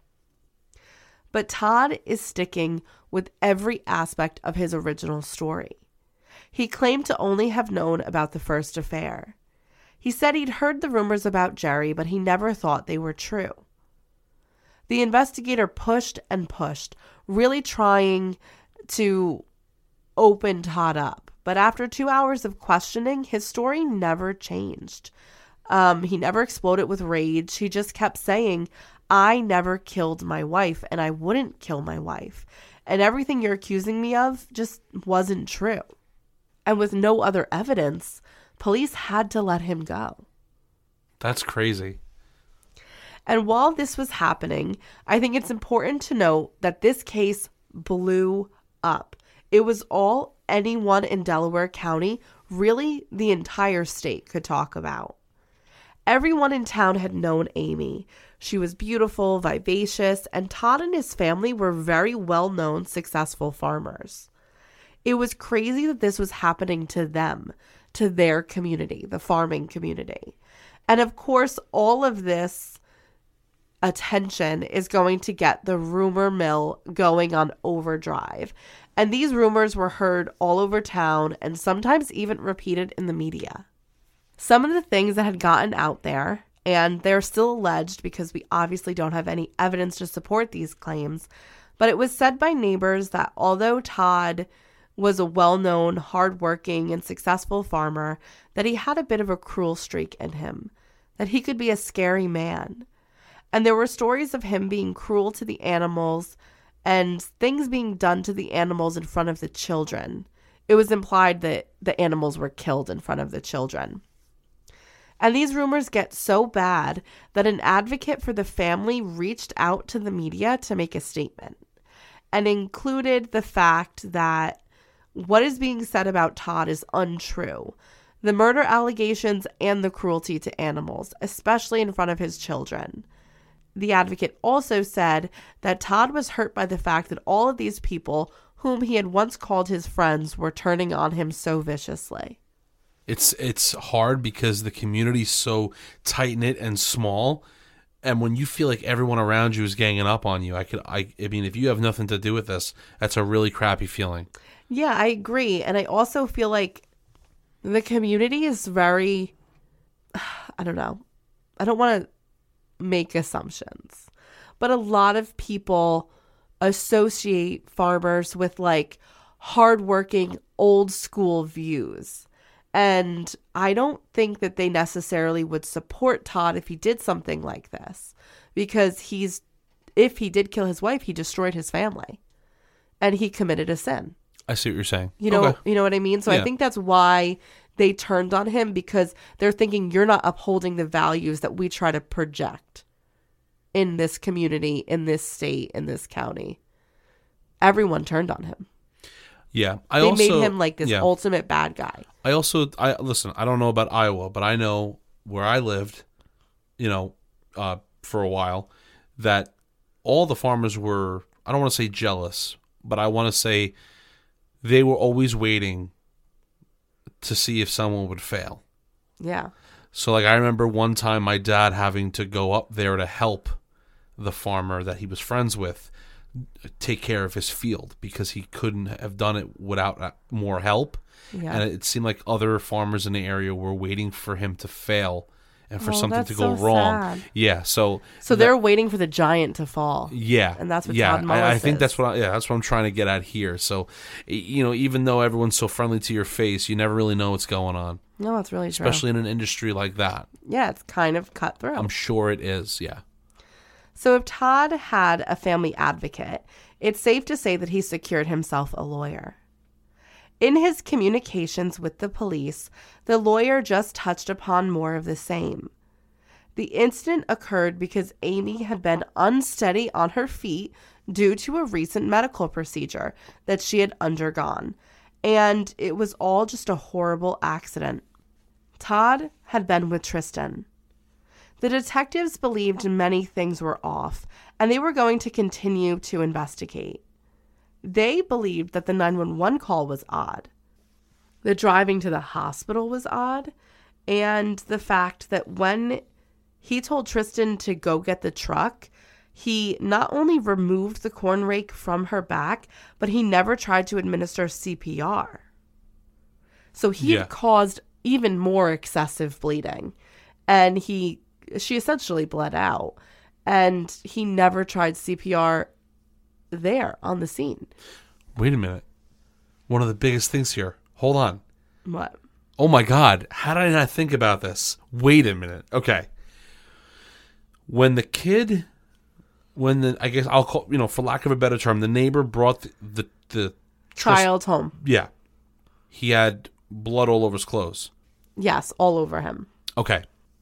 Where are those clothes? Because he took a shower, changed his clothes. I'm just trying to say. They collected the clothes. I wonder if there was enough. I mean, there's probably so much blood that it might not have mattered. But I wonder if there was any blood spatter on his shirt. I'm going to be honest with you. Even if there was blood spatter all over the front of his shirt, if he had done this, it was so saturated with blood That it didn't matter? Okay. They All wouldn't right. have been able to tell, but they did collect the clothing from him. Gotcha. Okay, Yeah. well, that's good. Because remember, they followed him home too, and they asked him to show the site and everything. Okay. So the investigators also worried about the fact that Todd still had custody of the children, and they knew his alibi hinged on the fact that Tristan had said his father was with him the whole time. So could he be coaching Tristan, telling him what to say, what all the children should say? And they just didn't know, and they felt like it was so... They never want to take kids away from a biological parent, but here the other biological parent is being suspected of murdering the other, and his alibi is the kids. So by leaving Todd alone with the 3 children, is he spending his time coaching them? And if you remember, Amy even voiced some concern that Tristan would be mad at her for leaving and side with his father. Well, how would Tristan even know that if this whole situation hadn't been brought up to him? So it is even unhealthy that a 13-year-old boy knows about the situation of like an affair happening. Yeah, but it happens. It happens, but It it's happens. just tremendously sad. So because of all of these factors, investigators were kind of rushing against the clock to find evidence against Todd because they want to keep the kids away from him. So if they find evidence, they could like get Tristan and be like, don't listen to your dad if it's not true. Right. And they need to do that because that would be a way to make sure that this alibi that he has could be proven wrong. Exactly. That it's not real. Right. Yeah. Well, they wouldn't have to wait long. Now, months prior, after they had cleared Jerry Frasher and his wife, the investigators got another warrant, a more detailed and inclusive one that included Todd's iPad. And what they found on it was wild. The iPad was associated with Todd's designated Apple ID, and the Google Chrome browser was signed into his Google email address.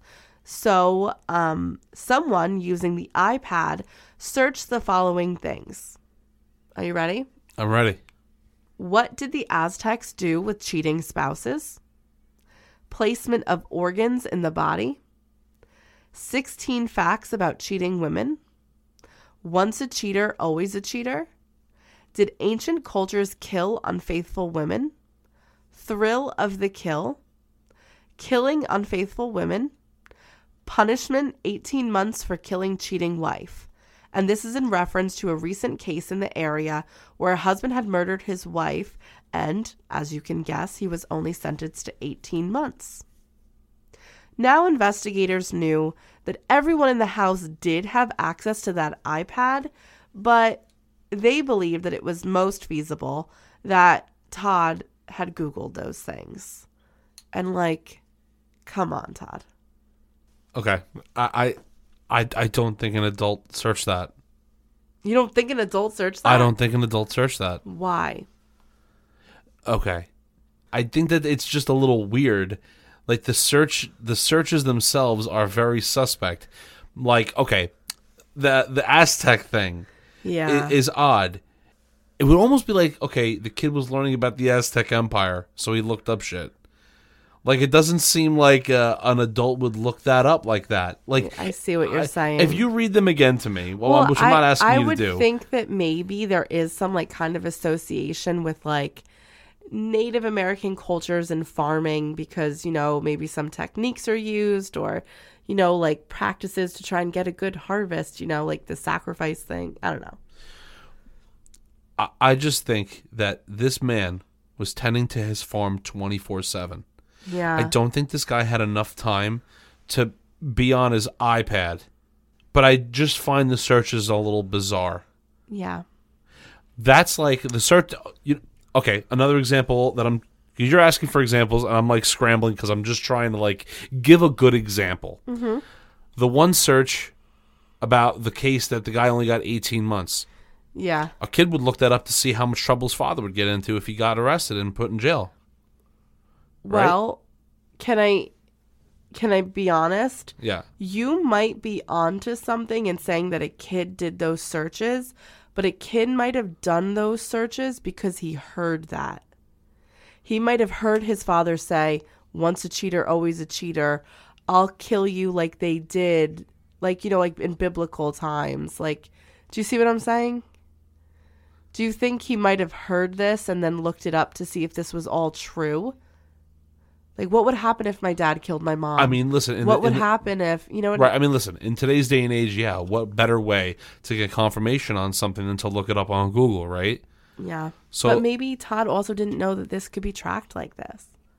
I don't know. I don't know. I'm thinking no. Yeah. No, I mean, I'm sorry. I'm thinking that he did know, and I think it would be bizarre to like be forthcoming to a point with everything, but not what's on his search history. That's the first thing that somebody could just go to and delete. Well, what they think they're deleting. Yeah. But to delete it here, it's not even deleted. It's just there. Do you think that kids would have been like, if you're going the route of the kid, don't you think they're super savvy and they would have been smart enough to delete it, whereas he wouldn't have been? I mean, I think nowadays kids are capable of a lot of things. Oh my God. I You even should think see the what I kid would see at be able school. to even delete the footage of the barn. It's easy to do. But then wouldn't he have deleted his search history? Maybe he did delete it, but they found it regardless. Because just Right. because you delete your... Well, no, they would have mentioned that it was deleted. It wasn't. Oh, it wasn't? Yeah. Maybe a kid didn't think that they would check the iPad. You were going hard on Tristan. I am. You know what it is? I'm doubling down.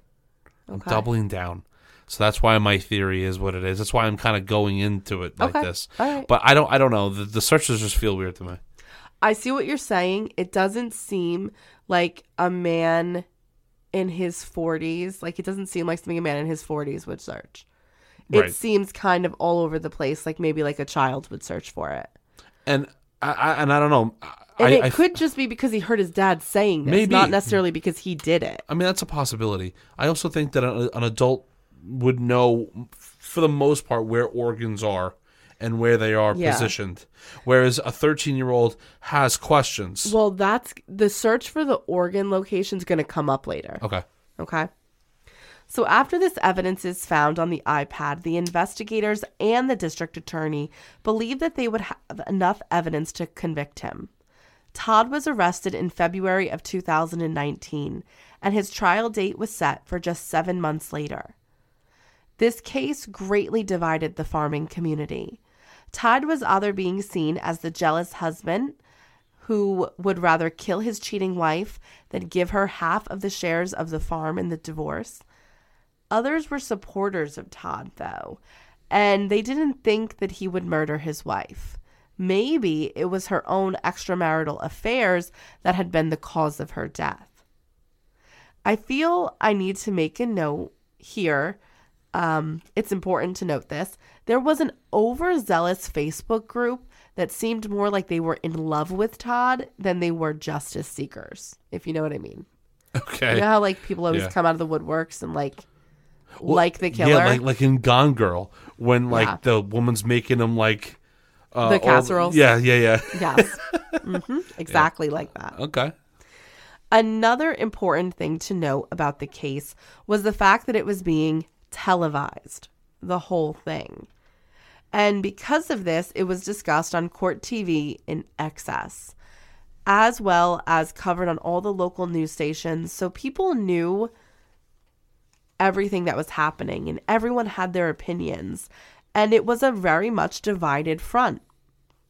Now, of course, I'm going to link it's on YouTube if you want to watch the whole court case, but I'll link that in our show notes as well. So when it came to the courtroom, people reported that tensions were high. There was a hatred between Todd's and Amy's families. It was palpable, as you can imagine. And when I would listen to that, like going back, watching the court footage and the legal analysis, it just makes your heart break for the 3 kids, because I know that you have your theory, my love, but these 3 children lost their mother. They were devastated. And now their father could also be gone for the rest of their lives. It's an insane situation, and as you just mentioned, if the kid did not do it, I'm going to feel like the biggest asshole that's ever been on a podcast before. So John, I promise you're not the biggest asshole that's ever been on a podcast before. Well, You're fine. all right. Well, regardless, I'm still going to feel like a piece of crap. No, it's a theory because Yeah. you don't know. So, this is being televised. It's crazy. Everyone is kind of getting swept up in this whole like farming community, the affairs, the everything. And that's another thing that I feel bad for the kids about is Amy's affairs are being talked about ad nauseum. And I feel bad that dirty laundry had to be played out for the children, because I don't think they should be remembering their mother that way. You know what I mean? That's a fair point. It's probably difficult for them to hear, and probably still is. Probably Yeah. something they still have to deal with. So when Todd Mullis entered the courtroom, he looked like a completely different person. He had lost a lot of weight. And in fact, he had some fanfare around him. And that definitely wasn't going to bode well for him. You'd be surprised how big of a factor appearances play into a trial for a jury. And he would have been a little bit less... intimidating? Intimidating. He would have looked like, oh, just like your cute little farmer. Because he, like, was a little chubby. But then now he's just, like, I don't want to say gaunt, but he had lost a lot of weight. Okay, I think I could speak for the farming community. I don't think they want to be called cute.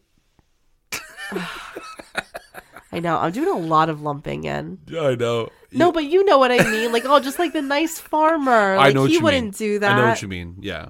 I want to make an apology to the farming community. Yeah. You're cool. I'm their spokesperson today. You're cool. You're not cute. Okay. I think we humbly accept your apology. Thank you. I like that because you live next to a farmer, you're accepting for the entire community. Well, I have to. Someone has to. Okay. I'm stepping up. So the trial was a long and lengthy one, and it got into details. So again, if you want to watch the whole thing, I'm going to put the link up in the show notes, but I'm going to give you the highlights. The basis for the defense was hinged on Amy's affair and a change in strategy for Todd. Todd's lawyers claimed that for the longest time, Todd had said that Amy died because of a fall or an accident. And that was because he had just happened upon the scene and assumed that that was what happened. His mind didn't even go to murder. And that was why he was suspected, because the whole time at the scene, the whole time during the 911 call, he had been treating this as if it was an accident. If he would have known that it was a murder, he would have been able to know things. Like, he didn't know there were 6 puncture wounds. He didn't see it because Amy was covered in blood. If he knew she was murdered, he would have never pulled that out of her. He would have never done a lot of things, but he just assumed, as anyone would have, coming upon that scenario, this was an accident. Right. Or that he just had no involvement. Correct. That everything that was done was more innocently than mischievous or with malintent. Malintent. Yeah. Thank you, yes. And because he thought it was an accident, he didn't know how deep the rake was. He thought it just was like in her, and she like passed out because she was nervous. Or maybe that it had something to do from the surgery beforehand. Right, like she was dizzy, Yeah. she passed out, and this was like, he didn't know the damage that had been done. So, they're now admitting that it was murder. And they would state that it hadn't been Todd that had murdered Amy, that there were suspects other than Todd, especially because of the affairs that Amy had been carrying on. So that was the basis of the defense. One of the dramatic moments in the courtroom, and trust me, there will be many, was when one of the responding deputies was on the stand and he presented the corn rake, and it had been wrapped in like an evidence bag, and he like dramatically unwrapped it, and the jury got to see this corn rake, and it was nothing like they thought it was going to be. There was a broken handle, it was rusty, and the prongs weren't as sharp as you would think they are.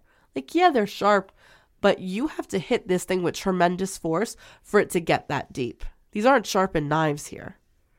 Right. They're dulled. They're not like to a point, sharpened to a point. Right. Yeah. And that was horrifying for the jury to be like, whoa, this is what did it. This is what ended this poor woman's life.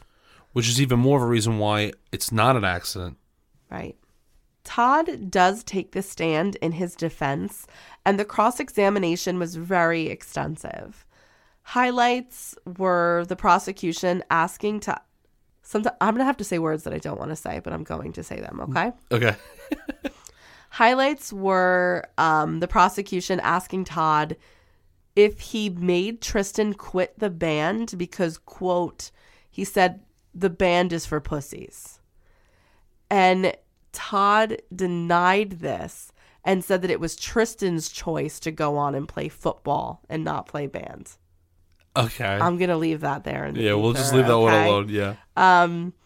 He asked about his he was asked about his Pornhub searches, and this was incredibly awkward. There was no weird search. Like, I don't want to say weird. Like what you like, guys, as long as it's as long as it's legal.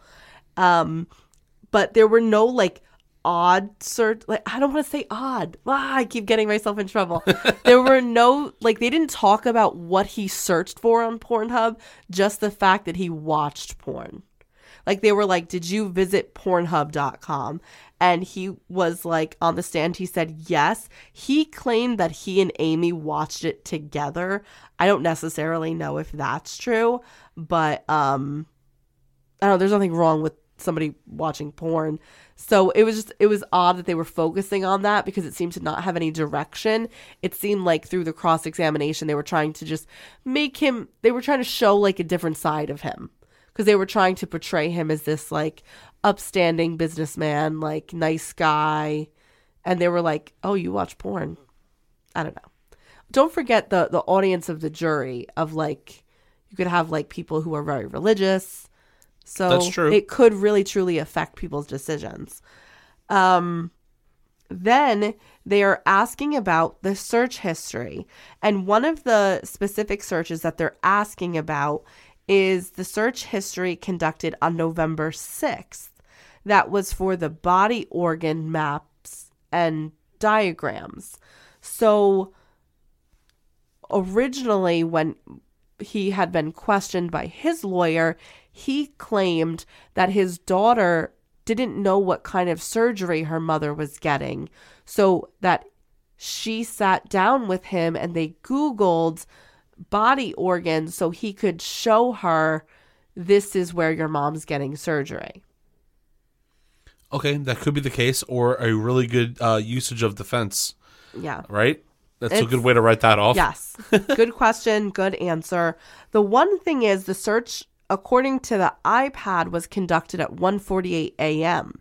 Now, the defense is claiming that there was an offset in time regarding all of the searches. So if you look at all of the searches, the time frame was off because there was a time issue with the iPad, which I don't know if... I just feel like the Apple products automatically set the time. Unless it was rolled back on purpose. Potentially. Or maybe if it was shut off and then it was turned back on. I can't remember back in 2014 what would happen. So Yeah, I'm not too sure. Yeah, I'm going to back out of this. The prosecution brought many people on the stand to describe what they called a soap opera. They claimed that Todd was furious not only about the fact that Amy was having an affair, but also that she was choosing not to help around the house. Then he learned that Amy was going to leave him, and that had been the last straw. He was not going to see what he had worked for since he was 11, as he had said to others, taken away from him by his cheating, lazy wife. Oof. Friends and family stated that they had been worried for Amy as she approached the time that she said she was going to tell Todd she wanted a divorce. And her stepmother even claims on the stand that when Amy had that first affair in 2013, that Todd had said to her, like she kind of said something to him along the lines of, it's nice that you guys are working this out. And he said, oh, I don't want to lose the farm. So it doesn't seem as genuine as one would think. Right. Then, and this was a very tense moment, as you can imagine, Jerry Frasher took the stand. Oh, man. Oh, my God. Okay. It was intense. So the goal of putting Frasher on the stand was to disprove the defense's theory that it could have been someone else, because mainly the defense was saying, well, she's having an affair. What about the guy that she was having an affair with? Well, they're putting him on the stand to show that it wasn't him. Okay. So they're trying to prove reasonable doubt, and the prosecution's trying to shut down the defense's reasonable doubt claim. Gotcha. Okay. So Frasher stated that he was nowhere near the farm at the time of the murder. He said that he was home with his wife when he responded to the email that Amy sent about the cleaning the light fixtures. Remember, she emailed him at 10:12? Yeah. So he responded, and they were able, that ping was at his home. Okay, so he was there. Yes. Yeah. So, and again, the Frashers live 45 minutes away from the Mullis farm, and the location of Frasher's wife's phone also pinged at the same tower during that same time period. While he was on the stand, Frasher read the conversation that they had been having that morning. Okay. It really wasn't. It wasn't bad. Oh, okay. It's very PG. All right. So he said to her in a message, "Slept horrible." She replied, "Well, that sucks. I could be there to take care of you. I'm a pretty good nurse. Don't like to see you sick." That's it. And then she said the thing about the lights. That she had to clean the lights. Yeah. Okay. So it wasn't like scandalous. No, like but it's everyone expected it to be. But it's playful, though. Very much so. Yeah. So next they asked him, Next they asked him about the last time he had seen Amy, and they asked if there had been any sexual contact. And he had to answer that she had given him oral sex. Finally, they asked him if Amy had ever discussed with him what she thought would happen if Todd ever found out she was leaving or if she left Todd. And he said that Amy told him that she would disappear if Todd ever found out about the affair or if she was planning to leave. And I definitely think they did all of this because they wanted to see Todd Mullis's reaction and maybe get that flash of anger and have the jury see it. Right. There's no other reason to ask the question about the sex. No. And to be honest, as a family member of Amy Mullis, I would have been angry about that question. That's true. There's no purpose. There's no purpose. But, well, the purpose is that if they can make him look bad. Right. But they didn't. And he didn't react because his lawyers told him not to react. Right. And then, if you thought things couldn't get any more dramatic, 13-year-old Tristan took the stand from a remote location. Obviously, because he's a minor, not only to, respect his privacy, but also to make everything less traumatic. This poor child had been traumatized by what happened and John's accusations. Oh, thanks. Oh, man. So it's never ideal to have a child who was already traumatized from witnessing the murder and death of his mother take the stand. But in this case, Tristan was Todd's alibi. He had to be there. He had to say what happened because the claim was that the two were together the entire time. And like I said before, the prosecution was nervous that Todd had been coaching his son, who had been sticking to the fact that his father had been in his line of sight, in his view, the entire time. And that would be big for a jury to hear. I think it would be hard for me to convict someone of murder if their son and the son of the victim is saying, no, he was with me the whole time. I would have trouble doing that. That's true. But that's not what happened. To the shock of many, Tristan's story changed. It changed? Yes. Okay. He said that actually on the day of the murder, he had left his father alone to get a drink of water back at the house, which is beyond the red shed and to the left, if you're looking directly at the property. Again, I'll put pictures up. This is huge. Did Todd have enough time to attack his wife while his son was going to get a drink of water? Or did Tristan attack her while he was going to get a drink of water? Man, listen, hold on. There's no way that this man, you call him, I think you call him burly or pudgy, whatever you... Oh my God, I said he was like a little chubby. All right, well, you know what? Regardless of what you called him. He's a farmer, he's agile. Yeah, but think about it. He still has to go 100 yards plus. You're going to tell me that someone that was already close to the shed walked from the shed to the house to grab a water, and in that time, somebody that's 100 yards plus got over there and committed that, and then what? Went all the way back? That doesn't seem right either, though. Yeah, because how long was he in the house getting water? That's the question. Couldn't have been that long. But I have another question for you and the audience and everyone, because this is something that's puzzling me, Okay, right? sure. Let's say Todd is the one who did this. Tristan goes and gets a drink of water. What are the chances that she's still in the red shed? Huh. Right. I see what you're saying. Or even if Tristan did it, for example. Yeah. What are the chances that this worked out so it kind of seems like it was a crime of passion.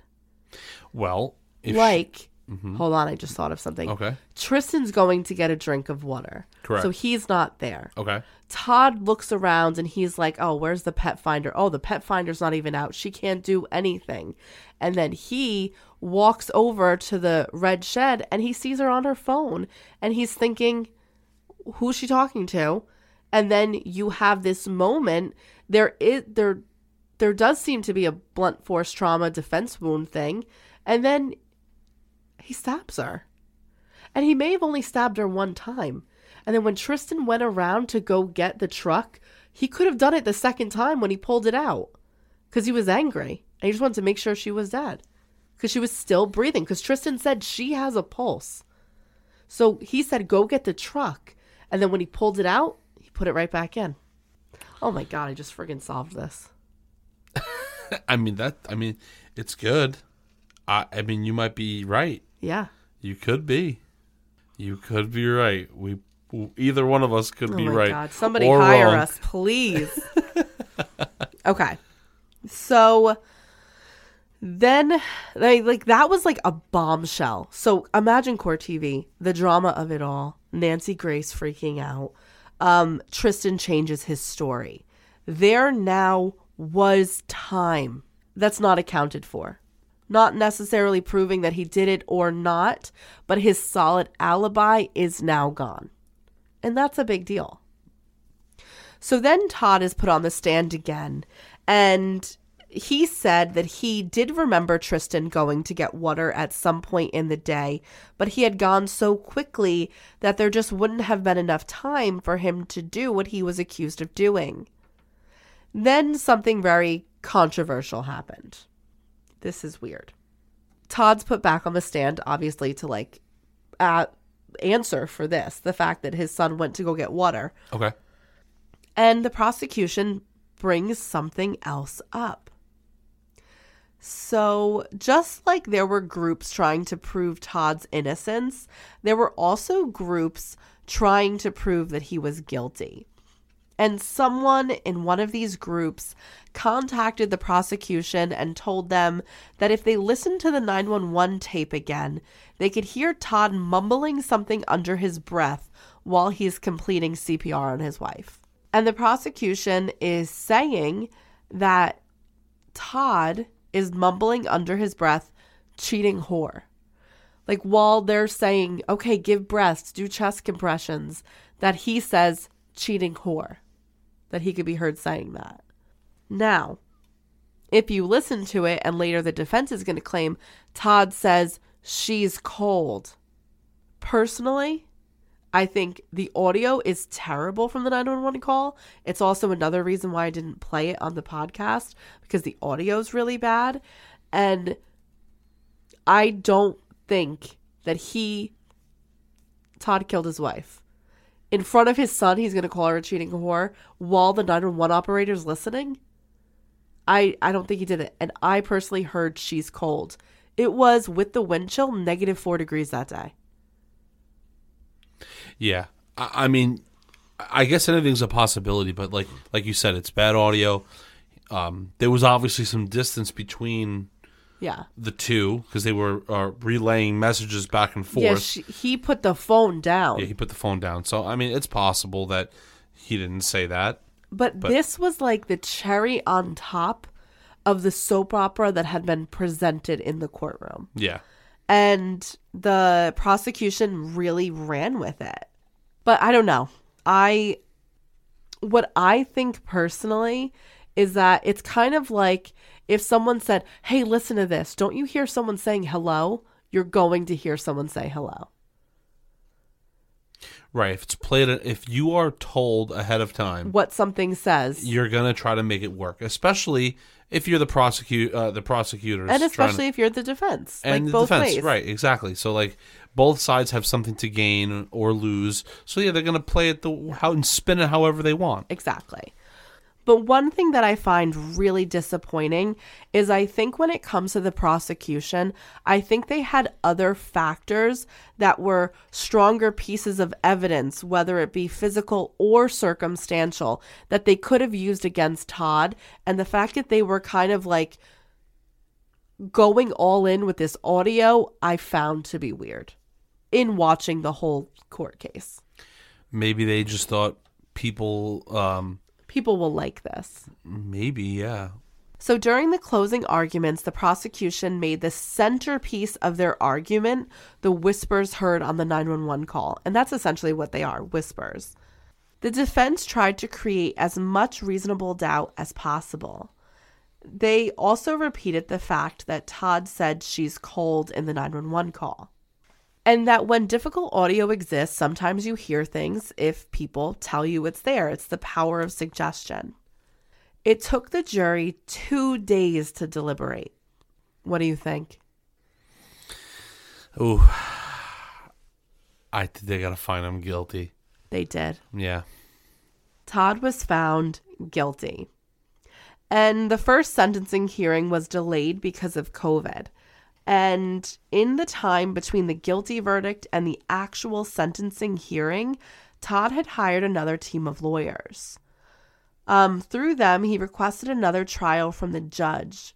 He was claiming misconduct on the side of the prosecution, claiming that they didn't have evidence or know about the statements made in the 911 tape, and they were just like grasping at straws and listening to Facebook groups. So he thought that was odd, but the judge is going to deny his claim. Todd was asked if he would like to speak, and he just simply said he did not do this. He was sentenced to life in prison without the possibility of parole.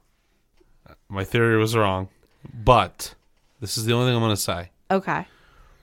There have been... And I don't want this to seem like I'm being on his side, because I'm not. And we also, look, we're also dealing with the fact that a woman did die, yeah. and it's a horrible way. Correct. I'm not taking anything away from that. All I'm going to say is this.